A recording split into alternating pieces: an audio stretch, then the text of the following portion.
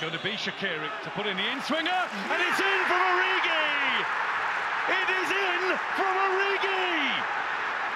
They won't let it go again, they just can't. Hey guys, welcome back to another episode of Let's Talk Liverpool. Well, that was a roller coaster game, highs and lows, ultimately ending on a high for Liverpool, meaning that the Premier League title is going to the final game and final weekend of the season. It was a it was a game in which we had the opportunities to take control of the game and control it and see it out easily, but ultimately we weren't able to, due to us being a bit naive, maybe tired, fatigued, but also fair play to Newcastle. They also did play they played quite well in front of their home crowd, and the crowd got behind them and stuff like that. So I think that was as much of the reason why it was such an interesting kind of volatile game as it was us maybe not being up to the standards that we hold ourselves to. So the scoring was open kind of early in the game, within the first 10 minutes, from a corner from Alexander-Arnold, which was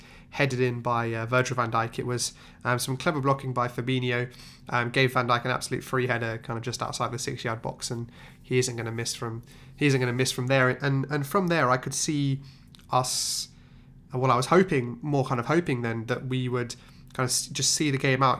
We didn't need to score, they need to come and attack us, we just needed to play sensibly, break when we had the opportunities, but control the game. We've done that so much, particularly in the first half of the season. We seem to have kind of lost that a bit in the second half, but we did that so well in the first half of the season, and I was kind of hoping that would be the case, but it definitely wasn't the case. Newcastle kind of grew into confidence after they conceded, similar to the way when they beat Man City earlier in the season at St James's Park. It was similar, where they kind of got better once they conceded, but they came back into the game. It was a kind of a cross from the right, and Rondon kind of headed it, and it got cleared off the line with Alexander-Arnold's arm, and then Atsu played the ball in, and there's been a big debate around if it hadn't gone in, the referee would have had no choice but to give Trent Alexander-Arnold a red card and a penalty, but because there was a goal, it was kind of overlooked. And I think it's an interesting, because obviously being a Liverpool fan, that was what happened was probably the perfect result. I think we were okay to concede, because I think we all knew that Liverpool could score more against the Newcastle defence, but being down to 10 men would have been really bad, and I'm not sure how we would have kind of balanced our play to be able to come back into the game when we were down to 10 players. So I think that was the best thing that could have happened to us, that we conceded and there was no further action. My opinion on it is, I think if this happens against your team, I think you would want the red card, but I think it should be a yellow card to the player, because they obviously denied a goal scoring opportunity, but that didn't mean that there wasn't a goal scored. So I think they're obviously punished because of the goal went in, but I think they still need to be punished because they deliberately stopped a goal going in. So I feel like a yellow card there is a compromise between kind of the two things, because you're not penalising the team that scored because they did score, and you're not overly penalising the team that conceded the goal by not only conceding the goal but also getting down to 10 men. So I think the yellow card and the goal is a good kind of balance for that. But so they then kind of grew in confidence in the game as well, and we weren't really creating too many chances or anything, but then kind of it seemed like out of nowhere there was just a cross into the box from Alexander-Arnold, and Salah was kind of running back, leaning back, and was able to kind of flick the ball with his right foot into the corner. And his right foot has come under much criticism from me included, particularly in the Barcelona game, right towards the end of the game, where he had almost the open goal and he hit the post with his right foot, which I think that goal would have made a huge difference to the second leg, but I'll talk a bit about Champions League a little later on. But yeah, it was actually a really good goal from Salah, kind of running backwards, slightly off balance, but being able to get the ball kind of at the angle past the goalkeeper. So it was 2-1, and we were like, well, how did this happen? Maybe, and again, me naively was thinking, maybe now that we've got control, we'll learn from the mistake of the first goal and we'll control the game. But it was very much the opposite. As we got closer to half-time, Newcastle grew into the game a lot more, and they looked more threatening, like they were going to equalise rather than we were going to extend our lead. And then coming out in the second half, it very much was obvious that we needed a third, because Newcastle were probably going to score it, and that did happen. The corner came in, we kind of won the first header from the corner, thought we'd cleared it, and kind of everyone was so focused on pushing out, everyone almost kind of ran past the ball. And Solomon Rondon hit a fantastic finish. It was actually a really, really good goal into the corner, and it was 2-2. And then it just kind of, I definitely had that feeling of, oh, here we go again. It's that fateful night. My mind went back to the Palace game a couple of seasons ago. That fateful Monday night. And this kind of was that fate. It felt like, to me at least, that fateful Saturday night where although we had scored 2 goals, we hadn't necessarily played that well, and it just didn't look like we were going to come out of the game with a win. But kind of we soldiered on. I think our play particularly suffered once the Salah injury happened. Now I'm recording this before Klopp's press conference for the Barcelona game, so it'll be interesting to see what the situation with Mo Salah is.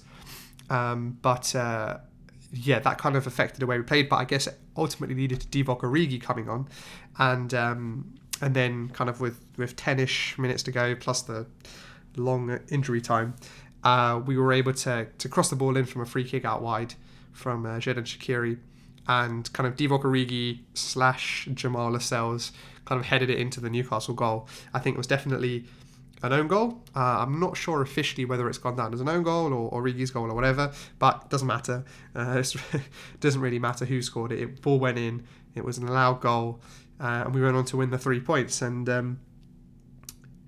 I just don't think we would have won that game a couple of seasons ago, which shows great testament to us, but also it shows that there's still so much more for us to learn.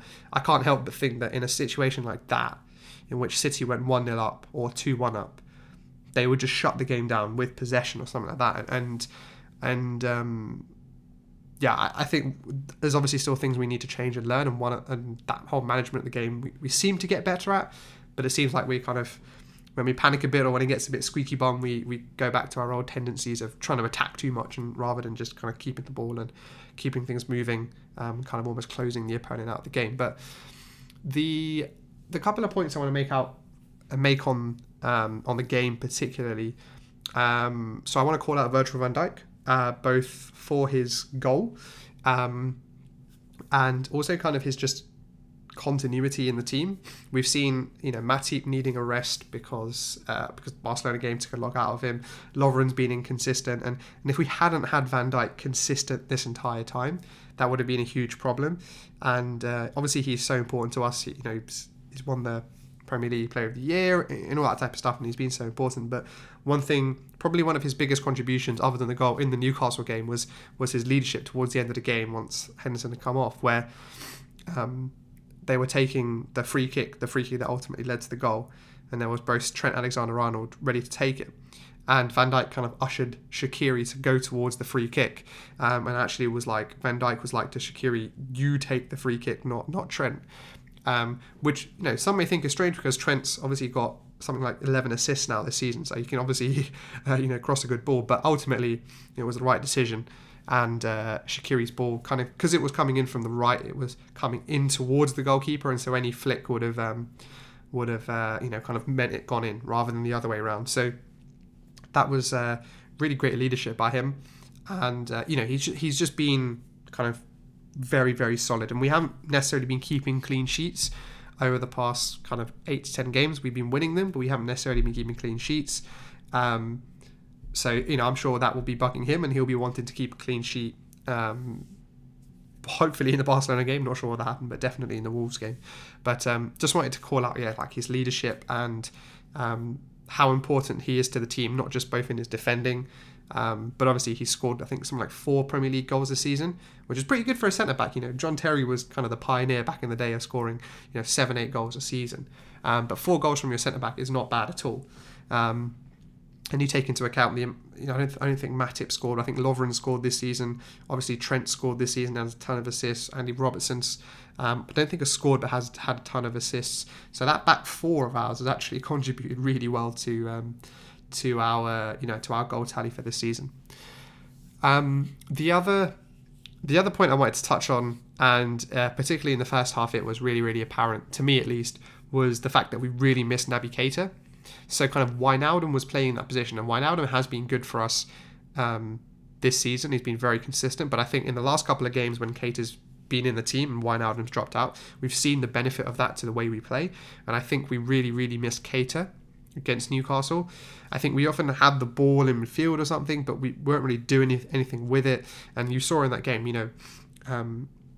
obviously Sturridge was playing instead of Firmino as well, but Mane particularly was hardly in the game, and I think that has a lot to do with the connection between midfield and the attackers, and I just don't think Wijnaldum provides that connection as well as Naby Keita does, and we've only got one game of the season left, so I think we can power through that and get over that, but I think definitely next season Keita should be the one starting ahead of Wijnaldum in my opinion, because he provides that killer pass, that pass forward.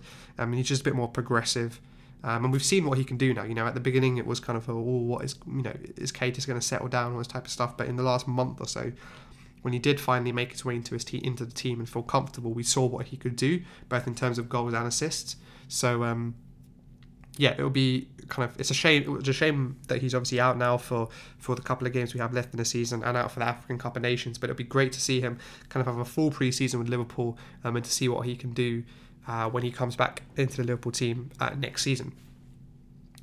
The final point I want to touch on for this episode is kind of about the Barcelona game. Now, we're in a really weird situation, so I'm recording this before the Man City game, and obviously not knowing, everyone expects, and I think me included, Man City to win that game. But if they drop points, in my opinion, I think Klopp should almost play a B team against Barcelona and save the big guns for Wolves next Sunday. However, if they win, then I think we have to try. Either way, I think we have to try against Barcelona. I don't think we can kind of just roll over, because then they will really punish us and they'll make us look very, very silly at Anfield, which I don't think Klopp wants. Particularly if there is still a chance in the last game. That I talked about this in the last episode, that winning momentum and that winning mentality is super important. Barcelona, I believe, lost on the weekend, but they rested 11 players, which is the difference. We had to work really hard for our game. Now 3 points, they not so much. And I think that will make a big difference also. But without knowing the Man City result, it's hard to know how we will line up against Barcelona. But I do think that Klopp will make some changes for that game. And that might be a good thing, Maybe it will change the way we play. And Barcelona have been preparing for us playing in a certain type of way. And maybe if we bring in the likes of Shaqiri, the likes of Sturridge, and maybe even players like Origi, maybe we will play in a different way that will cause Barcelona some different problems that they wouldn't expect with Mane, Salah, and a Firmino strike force. So we'll see how it goes. I think obviously if Man City drop points, the Premier League will be the priority. But if they don't, I expect Klopp to just go hell for leather for both the Barcelona and the Wolves game, and kind of just go, look, we need to smash both of these games out of the park. We've got 2 90 minutes left, potentially 3. So let's not leave anything. Out there. So the shout out to Klopp, as we do at the end of every episode, is almost around that, right? In terms of what will the team selection be based on the result of the Man City game, but I think actually that's irrelevant. I think, having said everything I've just said, I think, in my personal opinion, I think Klopp should pay the full strength team he has available to him, both in the Barcelona game and the Wolves game. I think we need to give ourselves a chance against Barcelona. We saw when they went to Old Trafford, they weren't that good, and I think their defense isn't amazing, right? Obviously, we have to be wary of their attack and their midfield because they are so good. But I do see us scoring against Barcelona. It's just how early and how many can we score, and how many can we not concede, basically. But Wolves is obviously the last game at home. It's the last game of the season at home. There will be an amazing feel-good factor at the stadium. Obviously, with our result against Newcastle, it means that the title will be decided on the last day. And so the fans and the stadium and everything will be bouncing and rocking, ready for the game. So yeah, I think it will be a great atmosphere, and I hope the players kind of don't worry about what the Man City result is. I think we might get a bit or if Man City go behind in that Brighton game, then the atmosphere will be incredible in the stadium. But we've got to be careful at the same time not to have that atmosphere almost act as pressure for the players. It'll be almost great if we don't get the result. We just know we need to just go out and win the game, regardless of what's happening in the Man City Brighton game. But yeah, so it's all set for an exciting last day of the Premier League season. I don't think we've had an exciting last day of the Premier League season in terms of the title for a long time now. It's always seemed to have been decided long before kind of we get to the last day. But I'm really excited for it. Obviously, it will be the last episode of Let's Talk Liverpool for this season. I will be doing some episodes during the summer, particularly when we start making some transfers, when there's kind of information and potentially rumours around about who we might get.